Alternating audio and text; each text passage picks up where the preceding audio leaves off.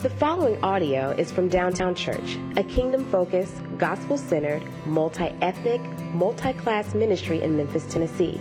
For more information, please visit downtownchurch.com.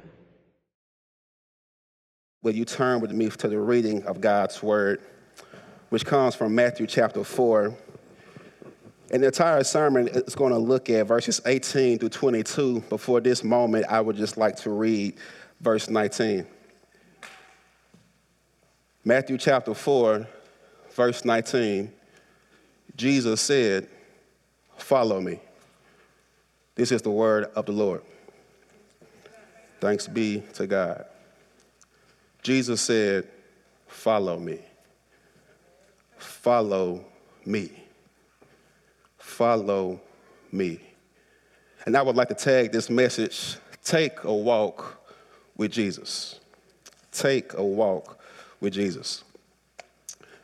So what is a foolproof way to live that guarantees that you won't waste your life? There are so many different goals and pursuits to seek after. So how do we decide what goals and pursuits are worthy of giving our lives to? At every graduation, there is a commencement speaker, and the commencement speaker is giving the task to give a motivational or encouraging speech to the graduating students, right? We all sat through those painful things. And typically, the commencement speech is something that goes like this: "You can do it. You're being set free to go change the world. You can do anything you put your mind to. Students, go and do it." Well, Carrie Newhoff, a Christian author, once wrote about the most honest commencement speech ever given. "I am honored to be with you today. Most people will use this moment to try to inspire you, but I'm here to inform you kids, because the truth is your friend. You're likely wondering what's ahead. Well, let me tell you. To begin with, you are in more debt than you can comfortably live with, and you will live with this debt for the majority of your life. Good luck paying it back. If you aren't in love, you may find love and one day settle down. You may get a career job, but as you sit in the office day after day, slowly suffocating, you'll live with this angst of never coming close to what you suspect you might have been. You won't fully understand the anxiety, of course, but it will dawn on you that this life you anticipated for so long is one that most days you long to escape from. For some of you, the escape will happen every day at 4 or 5 o'clock when you head home. You will end up binge watching your favorite show over takeout because you're too tired to cook. Or you will scroll social media until your eyes sting and you fall asleep with the phone still in your hand. Some of you will find your escape in the third glass of bourbon or wine, or by taking another trip to the fridge because reality feels a little too heavy to carry. And ironically, some of you will bury your pain with more work. Work is, after all, the most rewarding addiction in this nation. You can be fired for drinking too much, but if you work too much, you will probably get promoted. So you dump yourself in a bed, exhausted most days, only to do it all again tomorrow. Now, don't raise your hand if you feel like this is your life. But as I was reading this, I was like, is this me?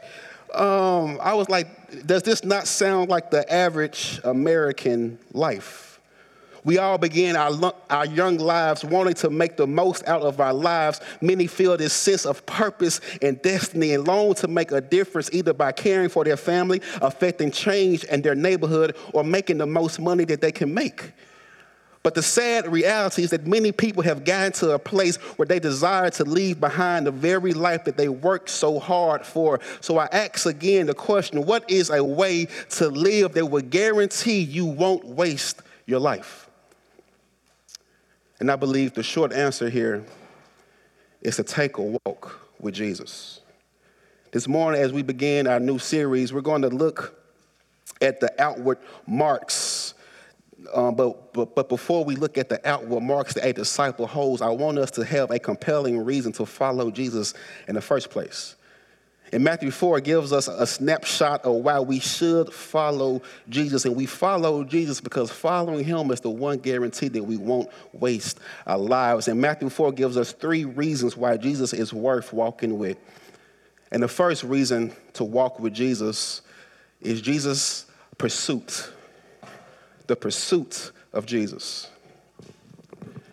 Matthew chapter 4 is a very important chapter in the Bible. It begins with Jesus going into the wilderness, being tempted for 40 days and 40 nights without food or water by Satan. And he defeats this temptation without sin, and he's led back into the city, and he begins to preach the good news. Repent, for the kingdom of heaven is here. And then we come to verse 18.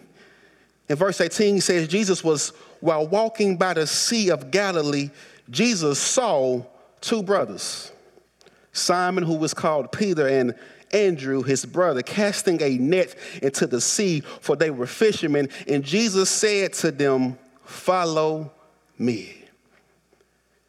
In reading scripture, I know many of us have our beginning of the year reading plans to read through the Bible. Hey, y'all can do it. This is the year where we're going to read the entire Bible, all right? We're going to stay strong. But in reading the Bible, I want to give you the pro tip to slow down and pick up on the small details of the narrative.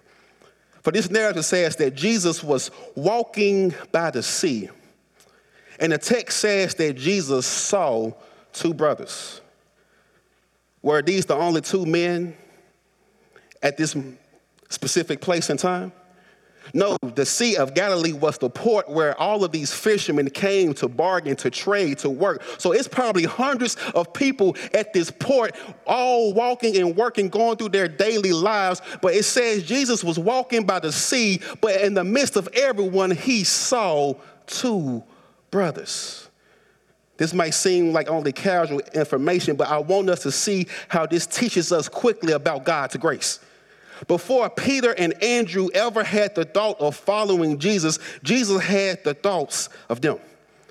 Before their minds were set on pursuing Jesus, Jesus pursued them. Before Peter and Andrew saw Jesus as the Christ, Jesus saw them, approached them, and gave them the invitation of a lifetime to walk with the Lord of creation. Jesus sees you.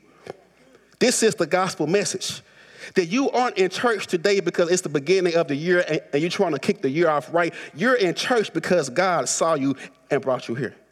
Kids, you aren't in church because your parents dragged you to church week after week. No, you are in church amongst God's people, worshiping the one true God who can turn your life around and place your feet on solid ground, because everything that you are searching for, God is the answer, and God sees you. And he has called you to this place, to this time right now. And he says, "Follow me." This is a weighty request. This isn't someone saying, "Hey, you want to go watch the game? I know a good place to go watch the game. Follow me to that place." No. This is like a man getting on his knee proposing to a woman saying, "Follow me. Will you make this commitment to be with me?" This is the level of commitment these 2 words invoke. And Peter and Andrew, they were fishermen. This were their livelihood. This was their family business. They owned this boat. And Jesus is saying, leave everything that you have behind and follow me. Leave your profitable business behind. Leave your retirement plan behind. Leave your goals and dreams of this new year behind and follow me.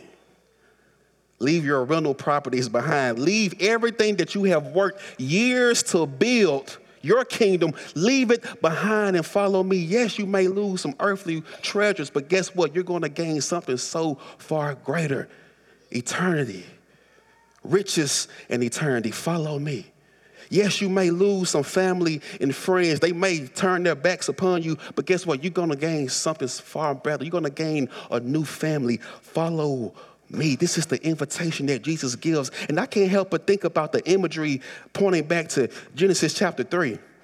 For in the beginning, Adam and Eve had a daily routine of walking with God, the creator of the universe. It says that God will walk in the midst of the garden with them. This is what we was designed and born to do. But we know the story. They sinned and man can no longer walk with God. And now here is Jesus, God in the flesh, extending a new hand saying you can walk with the God of creation. We live in a world where so many people are trying to say, I don't need religion, just I have spirituality, I'm spiritual. All we got to do is leave these man-made religions and find the God within you.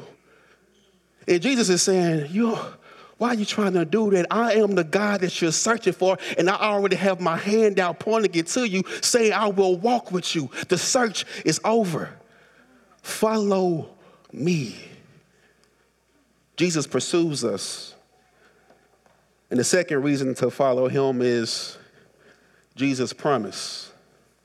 Jesus' promise. Again, Jesus said to Peter and Andrew, follow me and I will make you. Yeah, I'm going to go ahead and break it down for y'all. My sermon is really from one sentence. I'm going to break down this one sentence. Follow me, pursuit, I will make you. That's the promise. My third point is going to be y'all going to see in a little bit. But Jesus' promise. Jesus said, follow me and I will make you. I love this right here. Jesus gives us a promise that he and his power will do a work within us that we can't do ourselves. The Greek word for make used here means to manufacture something to completion. Paul said that he who began a good work in you will finish it until the day of completion. And Jesus gives the promise that when you follow me, I will make you who you need to be. You might not know this, but Jesus has a vision of who you are to be and the purpose that you are to do. Jesus makes the promise that he will do a work within you by making you more like him. Jesus is the one who first sees us, draws us to himself, and saves us. And he also is the one who sanctifies us by transforming us into his likeness. He sees, he saves, and he sanctifies. He makes the promise that he's going to do it. What's our role in this? Our role in this relationship is to follow him by being intentional in our growth, trusting in his will, obeying his commandments, and reading his word to know his character. And the more time we spend around Jesus, the more we will be like him. It's a natural cause and effect. Parents, your children look like you. I don't mean by only their physical appearance. I mean that when they come in here, they walk like you, they talk like you, they laugh like you, they look like you because they spend so much time with you. Teenagers, I have some breaking news for you. You may think your parents are lame and you don't want to be nothing like them when you grow up. I have to go ahead and let you know now, the older you get, you're going to start making the same dad jokes. Addie, you're going to start saying busting like your mama, like trying to be cool. The more you spend time with a person, the more you're going to end up like them. It's a natural cause and effect. My preaching mentor, Jason Cook, when I first entered into pastoral ministry, he really just took me under his wing, and he intentionally poured into me, shaping my preaching. And one day he was called to ask to come preach. He was busy. He said, I can't do it, but I got a young guy, and he sent me in his place. And I went to this city called Boonesville, Mississippi, where my phone stopped working. I was scared. I called Jay. I said, I'm about to lose signal. I don't know where I am. Pray for me if something happened. And I went to this church and I preached, and you know, I felt good. I was like, man, I preach good. Like these people saying, you know, they got the word, and I felt good. I was proud of myself. And the pastor came up to me and said, man, you did good. My only feedback is that you don't be Jason Cook 2.0. My only feedback is that you be your own man. You be Sir G when you preach. And I used to think about that all the time. I used to have that voice in my head. Don't be Jason, be you. Don't be nobody else, be you. And that's important for us all. God created us all in his likeness, in our own selves. But I can't help but think about what Paul told the church in 1 Corinthians chapter 4. In 16, He says, be imitators of God. Therefore, I urge you to imitate me. He first said, I want you to follow Christ, imitate Christ. Therefore, I want you to imitate me. Verse 17, for this reason I have sent you Timothy, my son, whom I love, who is faithful in the Lord. He will remind you of the way of life in Christ Jesus. So Paul is saying, I want you to pursue Christ. Because you don't know how to pursue Christ, I want you to pursue me as I pursue Christ. Look at me, follow my lead. But since I'm 100 miles away and can't get to you, I'm going to send you Timothy. So as you follow Timothy's lead, it's actually as you're following my lead. And as you follow my lead, it's actually as if you're following Christ's lead. This is the importance of the church. When people say, I don't need church, I can learn, I have my own walk with God, your answer should be, that's not true. You don't know how to follow Christ on your own. We all need other brothers and sisters, older brothers and sisters, to help train us, teach us what it really means to follow Christ in whatever season of life that we're in. That's why we have to be committed to each other to help build each other up so we all can help each other follow Christ. Jesus does the work in us. He pursues us. And last but not least, we follow Jesus because Jesus gives us a purpose, a new purpose. Follow me, and I will make you fishers of men. I said earlier that Jesus has a vision of who you are to be and what you are to do. And Jesus gives us the purpose that we are to do. We are to be fishers of men. Pastor Leon Moore says it like this: we aren't to take fish from a lake, but we draw men and women up out of the abyss of sin and death, catching them in the great net of God. This is our new purpose. This is the purpose that if you live will guarantee that you won't waste your life. Think about all of your personal goals for a second. How many of your personal goals only impact you? Or your kids, but it's still impacting you. Naturally, we set goals for ourselves that impact us, and usually these goals are short-sighted and temporary. They're only lasting for a short time, giving a quick fix, and then it's on to a new goal. But Jesus says, my vision for you is so much bigger than your 9 to 5. My vision for you is so much bigger than your 2024 dream board. My vision for you is so much bigger than you reaching the stars and the moon and achieving everything you set your mind to. My vision for you is to give you a purpose that you won't be disappointed in. It's to make you fishers of men and women, for you to walk with me and to live your life in such a way that other people are drawn to the goodness of God and find life and faith for themselves.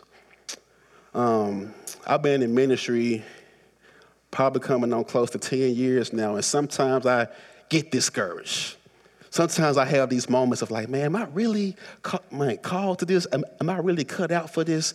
And I have about 2 or 3 stories that when I think about, they keep me going, they give me the boost. And one of the stories is my first year in ministry. After I graduated from Arkansas State, I returned to Arkansas State to be a college minister.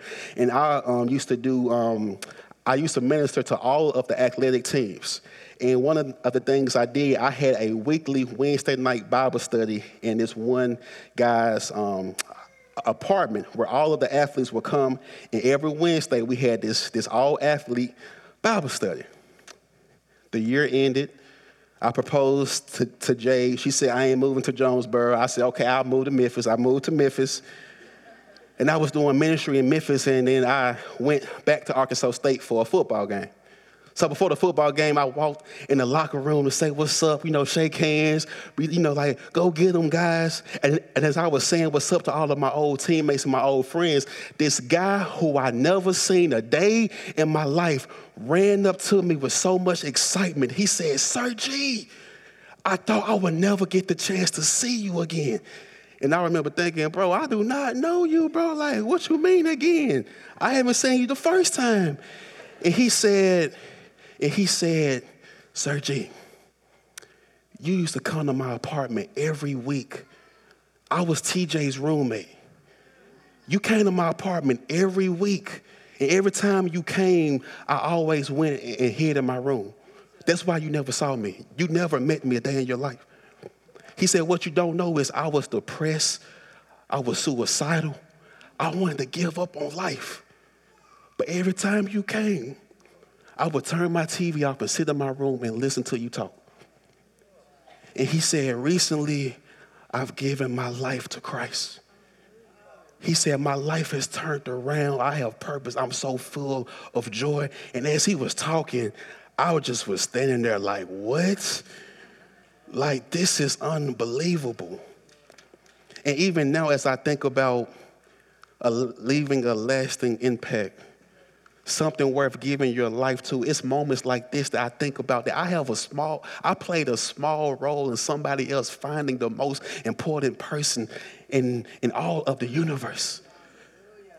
That everything we see in this world is going to pass away, but I played a small role in seeing a friend who I'm going to meet again one day in heaven.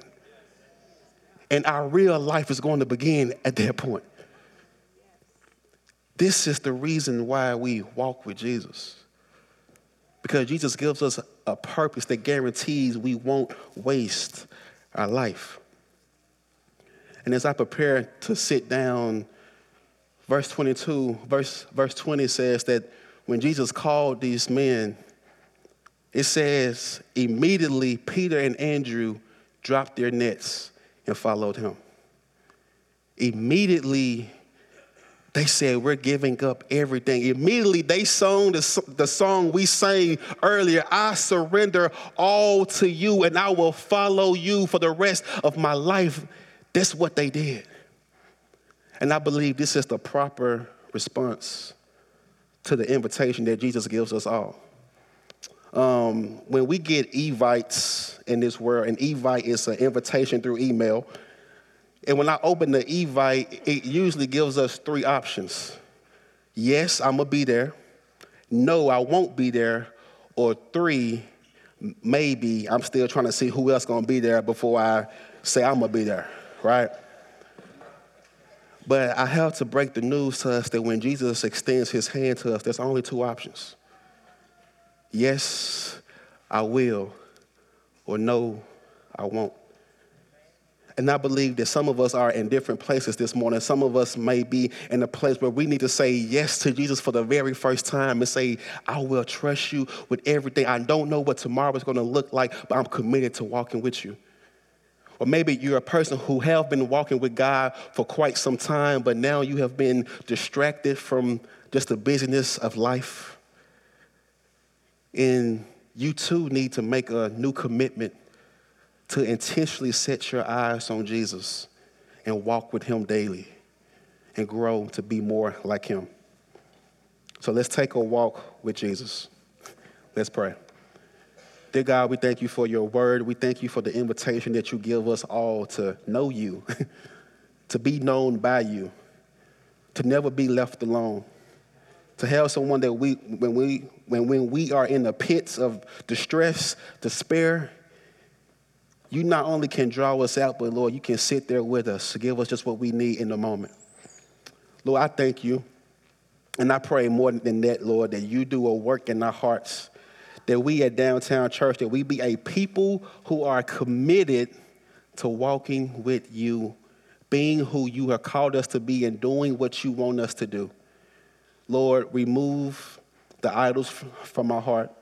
Remove the distractions.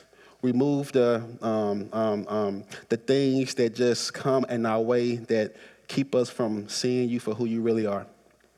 Help us, God, and we ask this and pray this in Jesus' name. All God's people say, amen, amen.